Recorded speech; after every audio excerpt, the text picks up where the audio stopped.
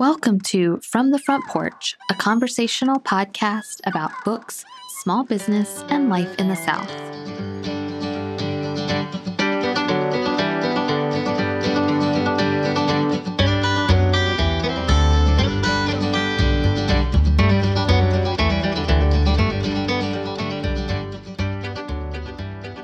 When I didn't die, however, and then didn't die some more, I came one day to understand I wasn't dying, I was grieving.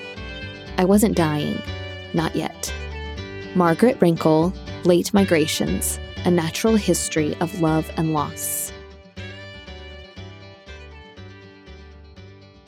I'm Annie Jones, owner of The Bookshelf, an independent bookstore in beautiful downtown Thomasville, Georgia.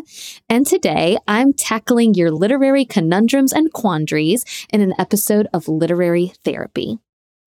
First up is a literary problem brought to us from a local listener. Hey, Annie. This is Angela from Thomasville.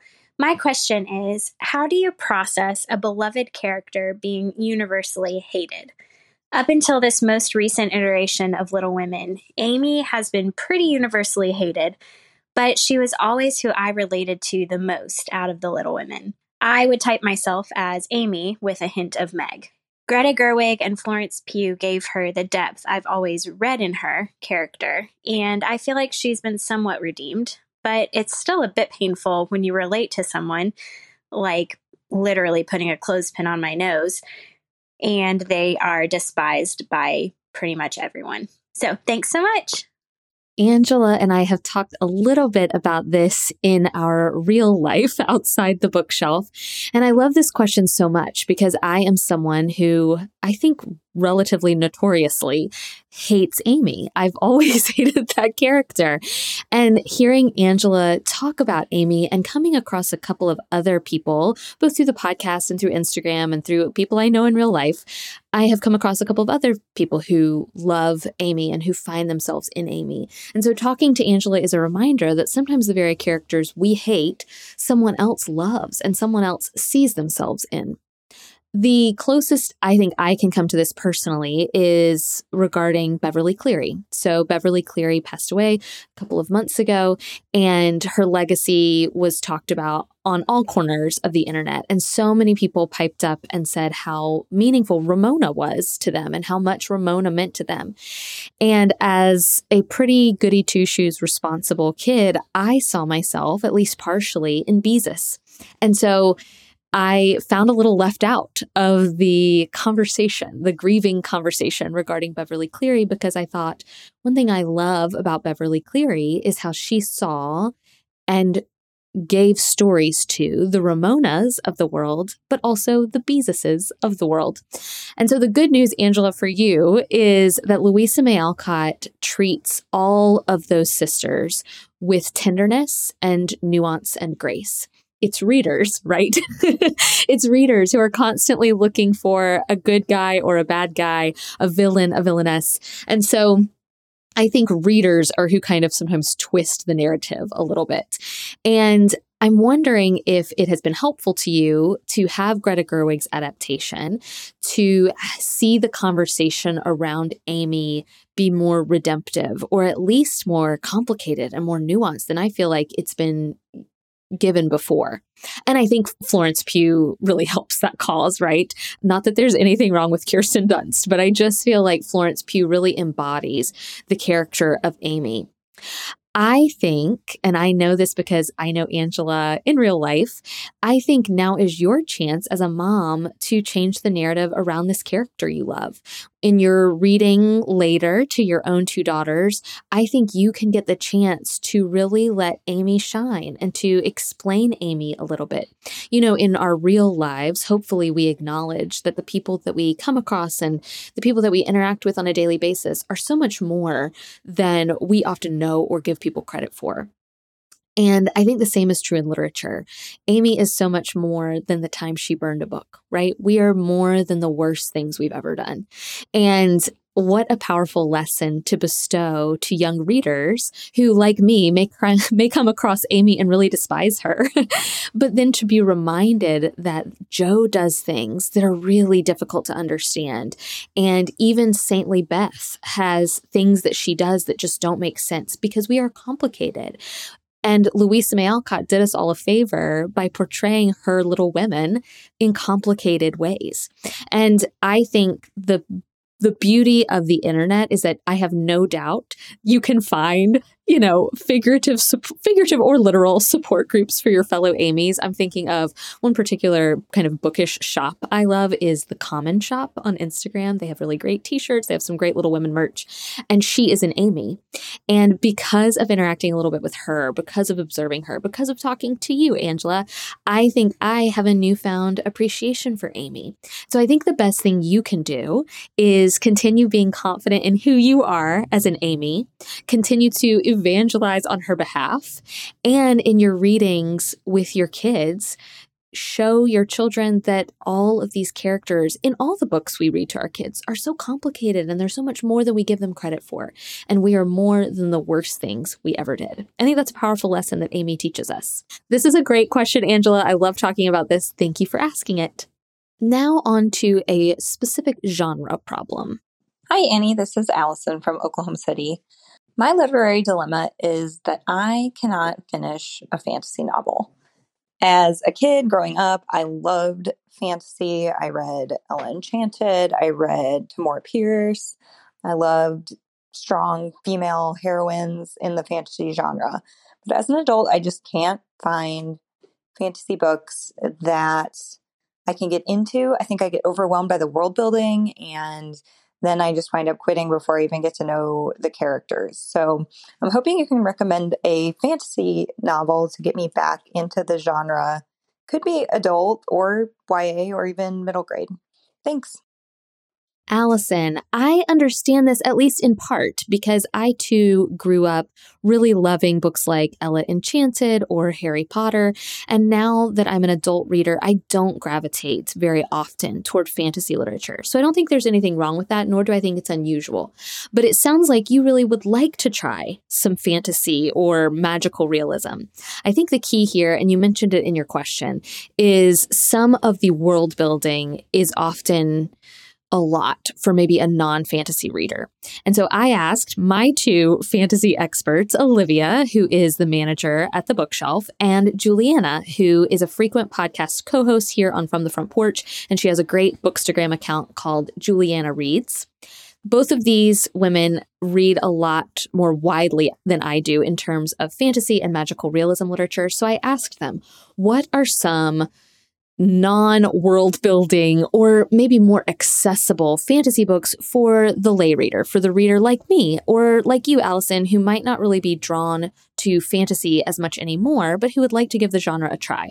So immediately, Juliana recommended The Night Circus, which is a commercial fiction or a fiction book that really does incorporate some magical realism. And I know for a fact that Olivia really loved and adored Erin Morgenstern's follow-up, The Starless Sea. So I think Erin Morgenstern could be a great author for you to try. Also recommended by Olivia is The Extraordinaries by TJ Klune. And if you have been listening to this podcast or if you have been following the Bookshelf, you know that Olivia loves, and actually a lot of readers I know and trust love The House on the Cerulean Sea by TJ Klune. So he's an author that you might also want to try, Erin Morgenstern and TJ Klune. Juliana's recommendation I also really appreciated, which is that she thinks some young adult fantasy might be the next best thing for you because the world building is often minimal, because it's for a different kind of reader.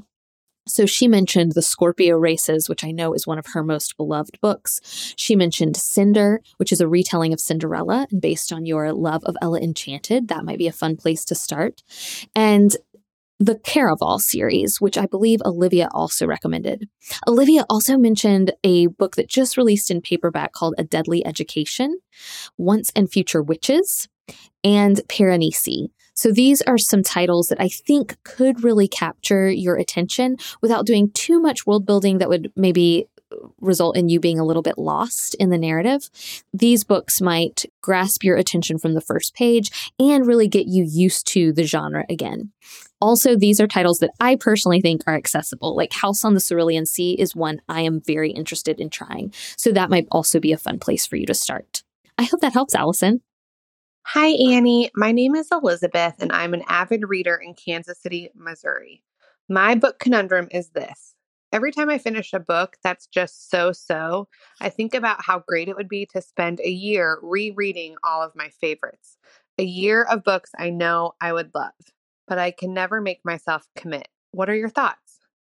Elizabeth, I adore this question and I adore this idea.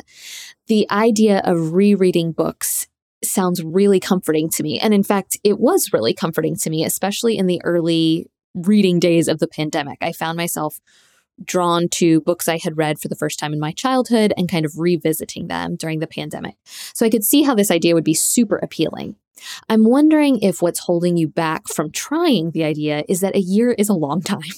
And maybe you, like me, find yourself reading a lot of like hot new fiction or new books that have just been released. And maybe you are a little bit afraid that you might miss out on that, or that it might put your reading life off track for a period of time. And so to me, the simplest thing would be, instead of biting off a year of this, why not do it for a season? And I know summer is coming up, so that's the season that makes the most sense to me, but you could really do this anytime. I just think summer is a really fun time anyway, right? Our kids are reading for school. We are reading books by the beach. Why not take this time to reread some of your old favorites? And instead of dedicating 12 months to rereading these books that you love, why not spend 3 months and see how that goes and see if you like it? Maybe summer seems too soon for you, in which case I think winter would be another great time to tackle this. Why not for December, January, and February? December is such a hard reading month anyway with the holidays. Why not let December, January, and February be a time when you return to some of your old favorites? Because I really do like this idea. I find it fascinating. I don't do a ton of rereading myself, probably, Elizabeth, for the same reasons you don't. But I find myself, when I do reread something, thinking about my former self who read the book and then my current self, and the ways in which I interact with the book how they've changed, how those ways have changed. So I really do think this is a great idea. I don't know if you just needed kind of like encouragement to do it, but in which case, please let me be the voice that encourages you, because I do think this is a really great idea. We're going to talk about in some other people's questions this pressure I think a lot of us feel. I feel it because of the bookstore I own, but maybe you feel it because you're on Instagram or because you're in a book club, or because there's this unspoken pressure on the internet to read the best, greatest, newest things out there. But I think there's something really valuable in revisiting the books we once loved and finding out, do we love them still? Or have they changed? Or have we changed? And how have we changed? So I actually think this could be a really interesting experiment. And I'm wondering if, instead of dedicating yourself to it for a year, what if you dedicate yourself to it for a span of 3 months and see how that goes? So that's my suggestion to get started. I would love a report back on this. I don't frequently tell people to come back to literary therapy, but I would really sincerely love to know, Elizabeth, if you wind up trying this, and if so, how it goes for you, because I kind of love this idea. And I'm trying to rack my brain for how I, a bookstore owner, could do something similar because I do feel a lot of pressure to read the newest, latest, best up and coming things. But I can't help but think about the books that I've reread in the last year and how much they've meant to me and how much rereading them has meant to me. So I love this idea. Consider this your encouragement to try it. And if you do try it, report back. Hey, Annie, my name's Emily, and I'm calling from Melbourne, Florida. Something I've been struggling with is knowing that there's only this finite number of books I can read in a year, but not really knowing how to prioritize my TBR so that I'm using my precious reading time most effectively. Emily, look, this is a problem for a lot of us. And I think it's because if you're like me, I'm looking at them right now.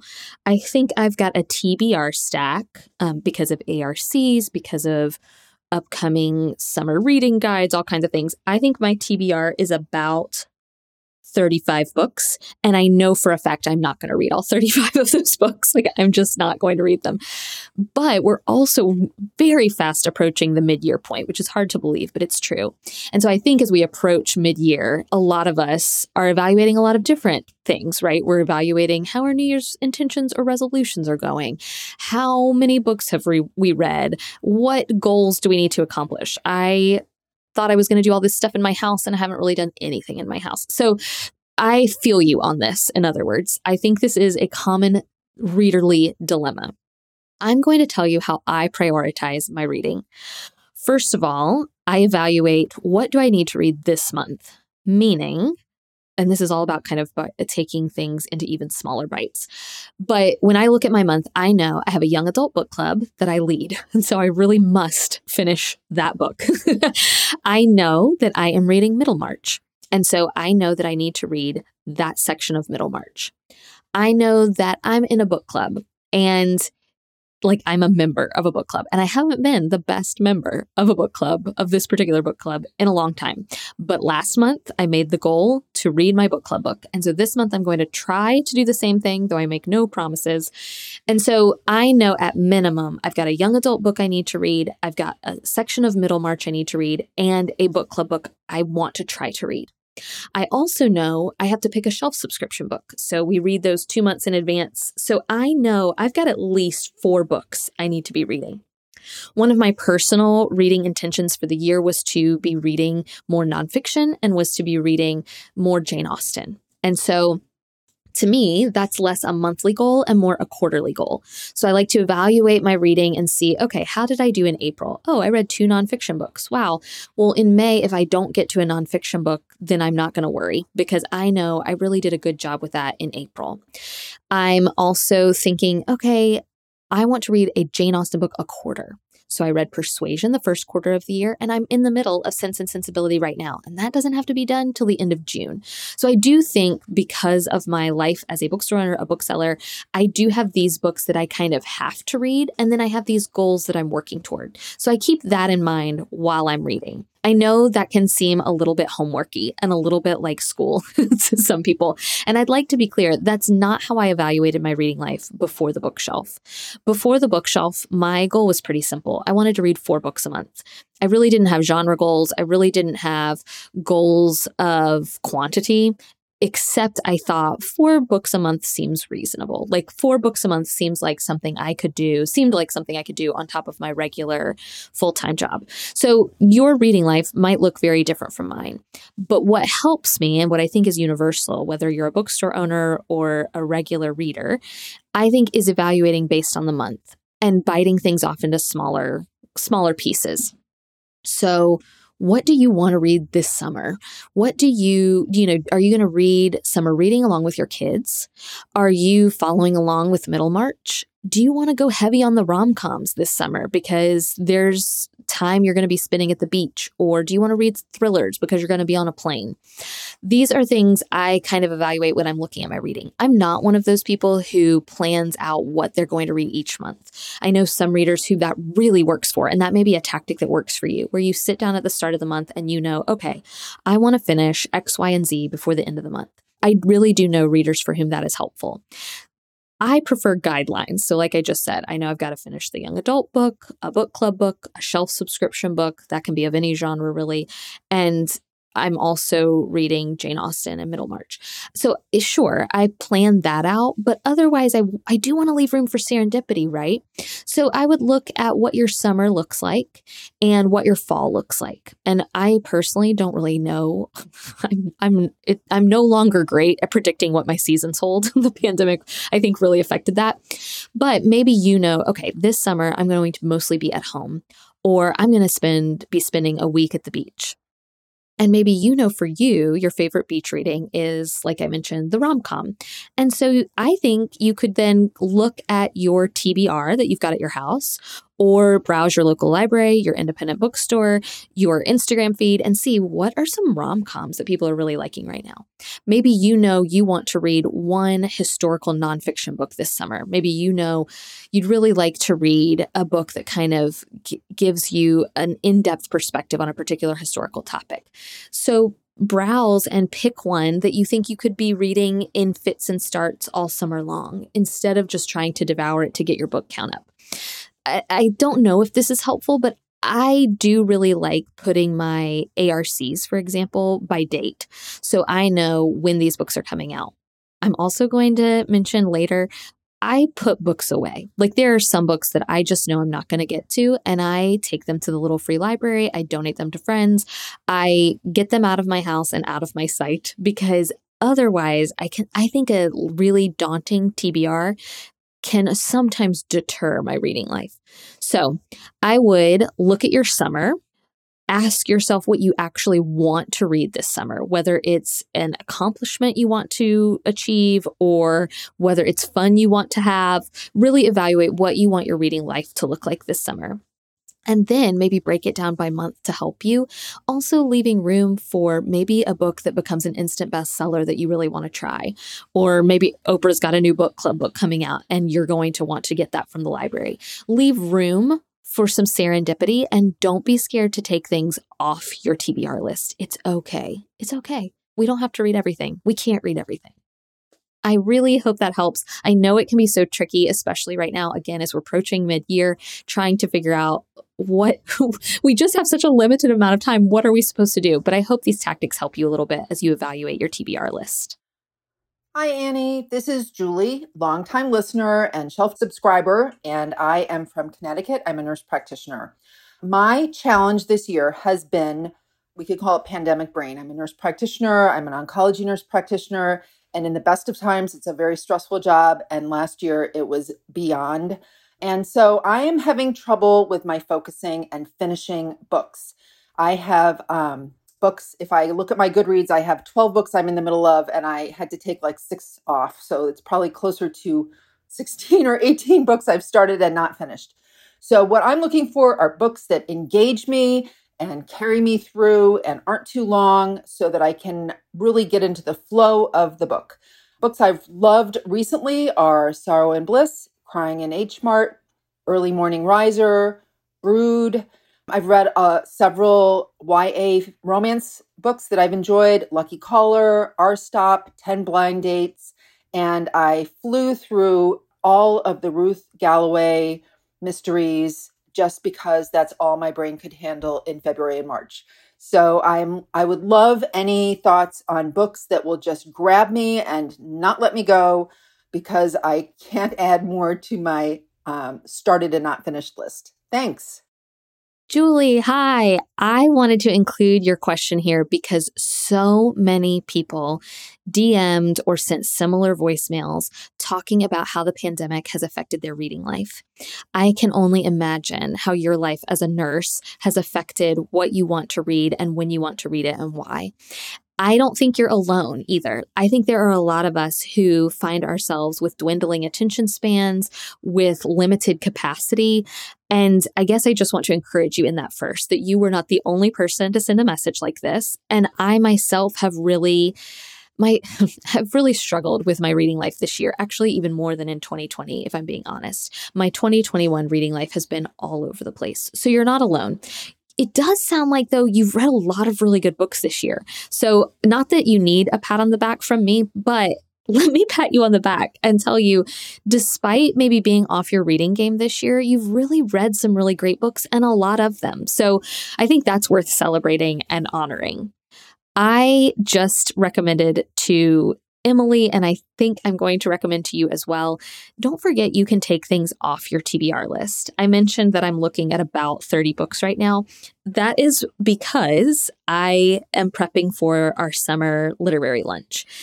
By the time this podcast episode comes out, that will be behind us, and I will have cleared out some of these books that I just know because of genre or because another staffer is reading them that I'm really never going to get to them. And so my TBR list is not going to stay that full. It just cannot. I want to leave room for serendipity, as I was sharing with Emily. I really want to leave some room for serendipity. And in fact, last night is a great example of that. I was in the middle of reading for summer literary lunch, but then adorable middle grade book came across my desk. And so I really wanted to read that. So I put down everything else and read that instead. You mentioned young adult books. I would encourage middle grade books in this category as well. I just finished a great young adult book called Take Me Home Tonight. I'm so sorry if that song will now be stuck in your head as an earworm the rest of the day. But Take Me Home Tonight by Morgan Matson was delightful. And I finished it in a day. It completely held my attention. It was just what I was looking for. I actually think, Julie, because of your location and your proximity to New York, you might enjoy it as well. The middle grade book I just finished was The Best Bad Babysitters Ever. And it is adorable and very fun for Babysitters Club fans. I'll be talking about it in a later podcast episode, but I thoroughly enjoyed that. So I don't think you're wrong to be gravitating toward young adult or middle grade fiction right now, because I do think those books are designed to hold your attention and to be finished quickly, especially if you're a grown-up, right? If you're a grown-up reading those books, those are relatively digestible, easy books to finish. So I certainly think you're on the right track by putting those maybe toward the top of your TBR. I talk often about how sometimes for me, it's all about this. This is an interesting part of my personality, but it's all about getting to check something off. So I sometimes, in order to get back into my reading mojo, need to read something that's going to hold my attention immediately so that I can finish it and feel like I'm no longer in a reading slump. I suspect that this might be true for you too. So I think moving those middle grade or young adult books to the top of your TBR would be an important place to start. Some books that I have devoured, and by devoured, meaning I've read them in a couple of days or found myself wanting to read them instead of watching a TV show, which that's hard for me. I really do like TV, and I especially like TV when my head is full of so many things. And so I have found myself drawn to TV, but these books have attracted my attention more than television, which is a really high compliment from me. So here are some page turners that I have enjoyed, and based on what you've read, I think you might enjoy, Julie, as well. Olympus, Texas, Competitive Grieving. That one was so good. It was deep, but also with a delightful rom-com inside. Musical Chairs. That's an older title now. It came out last summer by Amy Poppel. It saved my reading life last summer. Good Company. That's the new one from the author of The Nest. And then Olivia just devoured, and it's an ARC, so this is coming out in July, but I am very intrigued, called Everyone in This Room Will Someday Be Dead, which is just a fantastic title. But based on the themes, Olivia thinks I would like it, and Julie, because our tastes overlap so much, I think you might like it too. So those are some good page-turning books that in some cases are light and fluffy, but they've also got some depth. So a lot of those books really just completely held my attention. Olympus, Texas, I read while I was eating my lunch, which, again, not something I make a habit of doing all the time, but that's how into it I was. And I think that's what you really need. You need immersive reading right now. And I get that, and I understand that. I hope that helps, Julie. Thank you for the work you're doing, too, in the healthcare industry, particularly this year. We are grateful for you. Hi, my name is Katie, and I am from Murphy's, California. I have listened to a bunch of these episodes, and yet I'm having a brain fart moment where I can't remember if you only want literary problems for recommendations or just like literary problems in general. So I'm just going to go with it. I have a couple books on my shelves that I've been staring at and knowing that they have like a couple issues with them, meaning like recently something has come up about the author and something that they said, or just for example, I'm thinking and looking at Americana and American Dirt. And I was at one point excited to read both of those, but then, learned more, heard more. And again, I don't even know all the specifics. So my question is, do I take them off my shelves and just choose other books that are not as problematic? That's my daughter. I'm on maternity leave. She's about a month old. Do I take them off my shelf? Do I read them? And then if I take them off, where do I give them to? Thanks so much. All right, bye. Hi, Katie. I loved hearing your babbling little one in the background. That was super fun to hear. This is a great question, and it's one I think a lot of readers and booksellers and honestly, just people who enjoy pop culture across the board. I think this is a question a lot of us are asking ourselves. I think it's what I ask myself anytime I watch a movie when Miramax comes across my screen, or when I'm in the car and a Michael Jackson song comes on. I think we are having to reckon with what happens when the artists we love say or do things that we not only disagree with, but maybe we find morally problematic. And so I think the question you're asking is a good one and a legitimate one. I have Americana on my shelves. It is a book that meant a lot to me, that opened my eyes, that changed my mind. And I can't deny that, even if the author is saying things that I disagree with, or I take issue with, or that I find wrong. And I know that that might be different. And I'd like to acknowledge that I'm answering this question as a white, straight, middle-class woman, right? So my view on this is going to be a little bit different. As a bookseller and as a reader, what I often encourage our customers and readers to do is to read widely and to read beyond what they might be drawn to. So I enjoyed Americana when it came out. I think there are a lot of authors doing really brilliant, beautiful work that you could read instead of or alongside Americana. Yaa Gyasi comes to mind, but she's certainly not the only one. There's Akwaeke Emezi, who wrote The Death of Vivek Ojai, which was one of my favorite books I read last year. They have a new memoir coming out later this summer that I think would be a great book to add to your shelves. And they're writing about very similar themes. And so they'd be a great author to support with your money and with your shelf space. There are lots of authors. I'm even thinking about debut memoirists like Michelle Zauner or Ashley Ford, where those books are going to cover maybe similar themes of identity and cultural identity that you could read alongside Americana or in replace of Americana. Chimamanda Ngozi Adichie actually has a new book out this month, all about grief and the loss of her father. I flipped through it at the bookstore the other day, and it is stunning. She's an incredible writer. She's an incredibly talented writer. I think I will still put that in readers' hands, but it won't be the only book I put in readers' hands. It won't be the only book about grief that I pass along to readers I know who might appreciate it. The same is true for American Dirt. That's a book I still have not read. I know for a fact it is beloved by some of my in-store customers in particular. By the way, if you are not familiar with the controversies surrounding Chimamanda Ngozi Adichie, or if you're not familiar with the controversies surrounding American Dirt, I would encourage you to do your research. That is certainly what I and Enneagram 5 constantly do, but I would recommend you do your research as well. When you do that, there are so many books by other authors, own story authors, that might be a better fit than American Dirt. Again, I have readers in my store who loved American Dirt. We recommended books to read alongside that. And when they came to the register, we had other recommendations ready for them because we didn't want American Dirt to be the only book about the immigrant experience that they read. I think that's really, for me as a reader and as a bookseller, where the issue lies. I just don't want a book by an author who is problematic or has done things that don't make sense to me or that are morally against what my worldview stands for. I would want to make sure readers are reading beyond those titles. And so if you do a quick look, there are so many people doing the work and making book lists that could easily substitute for a book like American Dirt. I'm thinking of the Lost Children Archive. There's a memoir out actually by one of the actresses from Jane the Virgin called In the Country We Love. Lucy did a shelf subscription for A Long Petal of the Sea, which came out last year. And then the young adult book that a lot of our staff has read and really loved, With the Fire on High. So these are all books that I think you could read instead of or alongside American Dirt and get a full reading experience. The thing is, those two books you mentioned are not the only books, right?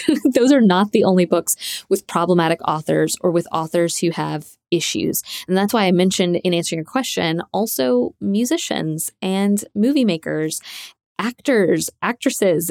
Jordan has been rewatching House of Cards because that was a show we really loved when it first came out. It's hard to watch that now because of Kevin Spacey, right? That's a hard show to rewatch. And yet it's still good television. Now, there are other things we could be watching and other things we are watching in addition to that. But I guess that's an example in another art form of sitting down and watching a show and realizing, well, the people who are in this show are not really people I'm interested in, or people I want to support, or people I want to emulate. And so I think these are valuable questions to ask. I don't think this is the full or the best answer, but I will tell you, for me, the key is educating myself and doing the appropriate research. So making sure I try to understand the controversy or the issues surrounding a book or an author or a musician or an actor for that matter. So doing my research, educating myself, making sure I read or watch or listen beyond the work in question, and also leaving room for a person to change, right? Making sure there is room for grace. That's important to me. That might not be important to you. I mean, I really don't know, right? Every person is different and every person approaches these things differently. But that would be my approach. And I commend you for asking these hard questions. I don't think there's anything wrong with skipping those 2 books and moving on to something else and taking those. I mean, as we've already discussed, right? Like, I don't think there's anything wrong with taking those off your TBR and moving on to the works of other writers you might want to support instead. Supporting somebody's art and paying for books is a great way to show your support of other authors. So I don't think there's anything wrong with taking those things off your shelf and looking elsewhere and reading elsewhere. But I also don't think there's anything wrong with appreciating an artist's work while also acknowledging you take issue with the artists themselves. I hope that helps, Katie. That's a tough question, but I hope that helped you to talk through it a little bit. Hi, Annie. This is Lindsay from Montana. I always enjoy stories with a woman protagonist who leads an interesting, rich, complex life. But I'm single, 40, and childless, and so many of these books revolve around marriage and motherhood. Do you have any recommendations for me on a book with a single female protagonist who's over the age of, let's say, 30 or 35? If you could help me, I'd appreciate it. Thank you so much. Lindsay, this is a fun question, and I really had to think about this, and you've opened my mind to maybe an underserved population in literature. These are the titles that immediately came to mind for you. Rules for Visiting, which is a book about a woman who decides to visit all of her friends, and go around and kind of make a quest out of it almost. The Other's Gold, which admittedly does deal some with motherhood and romance, but each of the 4 girls at the heart of the book, 4 women at the heart of the book, are dealing with something different. So I think you would find a character there that you could relate to. Young Jane Young, and actually a lot of these, I realized a lot of the books I read involving 30-something women that aren't, like a rom-com or something, are frequently women who work in the news world. And I think that really speaks to my favorite genres and what I am drawn to, but I'm going to share them with you anyway. So Young Jane Young is a great book. One of my favorites of the last probably, 10 or so years. I really liked that book when it came out. Loosely based and inspired on the Monica Lewinsky story, and really investigating the women and the women's perspective at the heart of a story like that. And it's multi-generational. So you've got women of various ages and of varying interests. And I, again, think you could find someone in that novel who would speak to you. Savage News, Hello Sunshine, and Rise and Shine. Those are 3 different books. Savage News, Hello Sunshine, and Rise and Shine are all somehow related to the news industry, to journalism, to morning shows. I don't know what it is, but those were books that immediately came to mind that I thought, okay, these are books about women that are not necessarily about marriage or romance or motherhood. These are books about women in their careers. They're also books about women and their sisters or women and their brothers. So I think those would be really good. And then my last recommendation is The Dutch House. Maeve is a great, great character in American literature, and she remains single throughout the novel. And she is really one of my favorite characters in recent memory. So you might want to try that one as well. Hi, Annie. This is Meg from New York. Longtime listener, first-time caller. I was hoping to hear your thoughts on how to remain present and invested in the book I'm reading without feeling like I need to rush my way through it just to get to the next book on my list. I'm worried that I could end up losing the love of reading just for reading's sake and start to read just to add to my yearly tally. Any advice would be greatly appreciated. Thanks. Hi, Meg. It's so fun to hear from people who I know have been following along for a long time. I recognize your names. It's so nice to hear your voice. Meg, how do we stay present in the books we're reading right now when our TBR list is super long, or when the internet is telling us something to read, or when TV is telling us something to read? Like, how do we stay present? I think this is a great question. I recommend putting your phone on airplane mode if you can.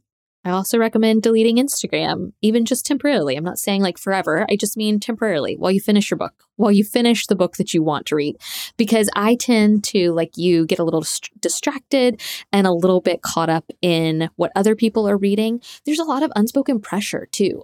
Maybe this is just my personality, but there's some unspoken pressure to read X amount of books or a certain book or a certain author. And maybe you can't right now. Maybe you don't have the bandwidth right now, or maybe that book is not available from your library right now, or you don't have the money to buy it from your independent bookstore. Maybe you just need to read what's on your shelf, or maybe you just want to read the book that's in your lap.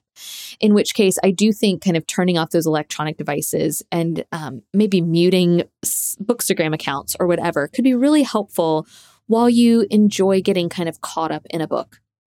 I have found that even leaving my phone in a different room is really helpful to me. Like if I'm in the living room reading a book and I really want to be in the moment, I just have one of my favorite books is The Supper of the Lamb. And he has this phrase about, and I think I've said it here before, but when you're chopping a carrot, just chop a carrot. When you're reading a book, just be reading a book. Like, I think sometimes I'm like, oh, could I also have TV on in the background, but just mute it during commercials, and during commercials I'll read? Or I could be maybe reading while I'm waiting to do something else. I don't necessarily think there's anything wrong with that. I'm just saying sometimes it's okay to get immersed in the book that you're currently reading. And I think the best solution for that is to eliminate all or as many distractions as possible. And we don't want to eliminate our families or our loved ones. And so eliminating Instagram seems like the best way to do that. So that is kind of my recommendation. And I think it's important to acknowledge what books are for you and which aren't for you, so that you don't get caught up in, oh man, everybody's reading this new thriller right now, but I don't like blood or gore or murder, and I feel bad about that. Well, don't feel bad about that. That book isn't for you, and you don't have to read that book. I think there is somehow this unspoken peer pressure that maybe we experienced in junior high or high school, and now we're experiencing it in adulthood. It's a little bit of FOMO, right? It's this idea that we're going to miss out, or we're not going to participate in the conversation if we haven't read the book. Another listener had actually messaged, like, what happens if my book club is reading a boring book that I don't want to read? And my gut answer is, well, maybe you don't have to read it. Maybe you go to the discussion and you listen. Don't go to the discussion and, talk for 30 minutes doing a soliloquy, because that would not be fair. But you could still go to the book club and hear other people talk about the book and also know, okay, this one wasn't for me. We don't have to finish books we don't like. And so I think that answer could even tie into your question, Meg, which is, not every book has to be for every person. And so it's okay if you narrow your focus or your scope a little bit and turn off the noise. I think there's a lot of noise right now. And I think eliminating the noise and focusing on what's in front of you is important. Hi, Annie. My name is Sydney and I'm from McKinney, Texas. My question is, how do you go about finding books that don't necessarily have a big promotion behind them? They aren't being pushed on Instagram by influencers, or not showing up in subscription boxes. They don't necessarily have the money behind them that these publishers are putting. So I would love to find new books, new authors that don't necessarily get the recognition they might deserve. Thanks. Sydney, this was one of my favorite questions. All of these questions were so good, but I really did love this one, because I think we see on Bookstagram or morning shows or celebrity accounts or big publisher accounts, we can kind of see the same books over and over again. And if you're like me, maybe you're also a little hype averse. I tend to be that way, and I get it. Sometimes books are very much worth the hype. So I'd like to be clear about that. Like, sometimes books are worth what publishers are spending on them to promote them and to get them into the hands of readers, because they are books that deserve to be read and they are worth every bit of the hype. But there are also, and I kind of worded this, unsung books, right? There are books that maybe we don't hear as much about because they don't have a giant publishing arm behind them kind of pushing their work. Maybe they're a debut novelist who their name is relatively unknown, but their work is beautiful and deserves to be read. So I think And look, this is an obvious answer, but I think independent bookstores are great at this. Maybe it's browsing. I think in-person browsing is the best way to experience an independent bookstore, but I know that can be hard as we kind of eke out of a pandemic a little bit. But browsing your local independent bookstore, some indie bookstores I have visited even have like a small press section, and we're going to talk about small presses in a second. But going to an independent bookstore or following one on Instagram, some indie bookstores, yes, they're trying to sell books. We're trying to sell books. It's true. So we are going to feature books that have been hyped or books that our staff loves, but we're also going to feature unsung books. I'd like to think that at the bookshelf, especially in store, we do a lot of both. So we've got the books that are bestsellers, but we also have quieter books or books that maybe haven't made it big in terms of the publishing world, but maybe we really fell in love with them, quiet novels that we loved. So I think browsing an independent bookstore, there's really no substitute for it. And I think it's a great way to discover unsung titles. Following them on Instagram is, I guess, probably the next best thing if you can't get inside a bookstore. Again, small presses are important. So the big presses the big publishers are recognizable to you, right? They're Penguin Random House, Simon & Schuster, HarperCollins. Like these are names we all are familiar with. But there are smaller presses who don't put out nearly as many books in a year.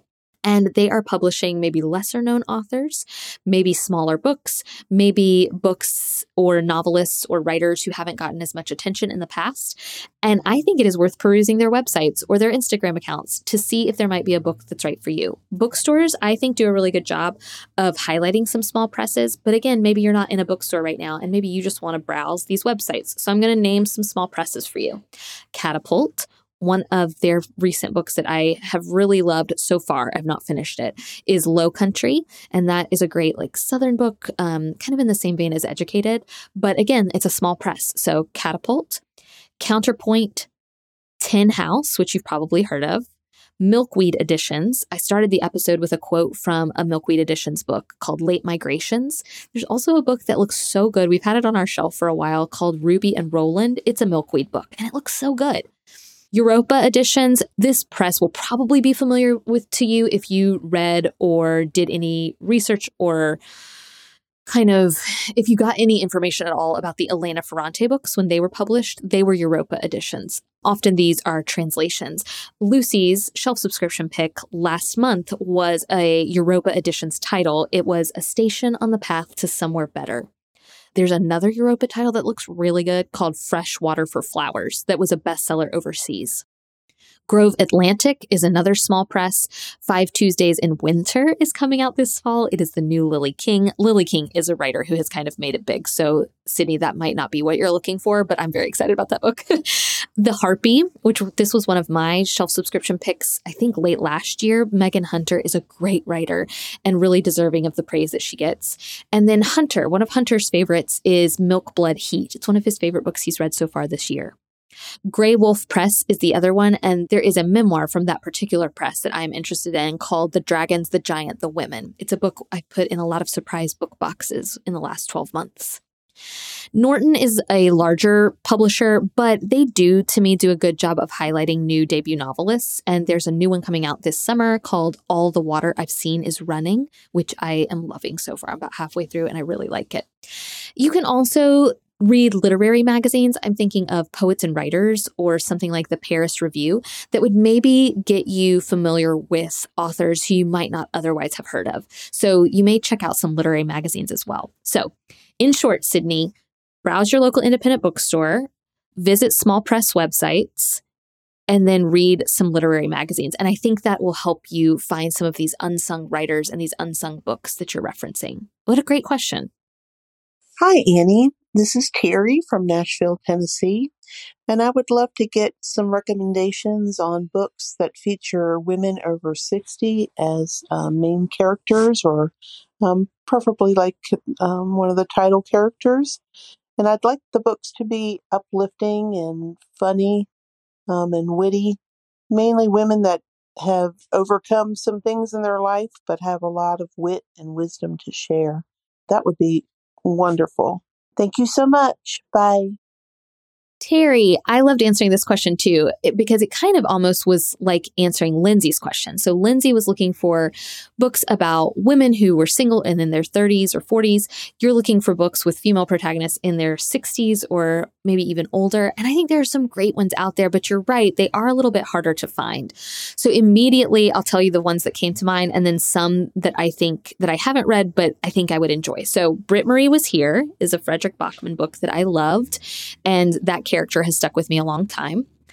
I think listeners know I felt pretty ambivalent, I'm sorry to say, about Olive Kittredge, but I loved Olive Again. And I think that is a great book about growing older with grace. I loved that book so much. So Olive Again.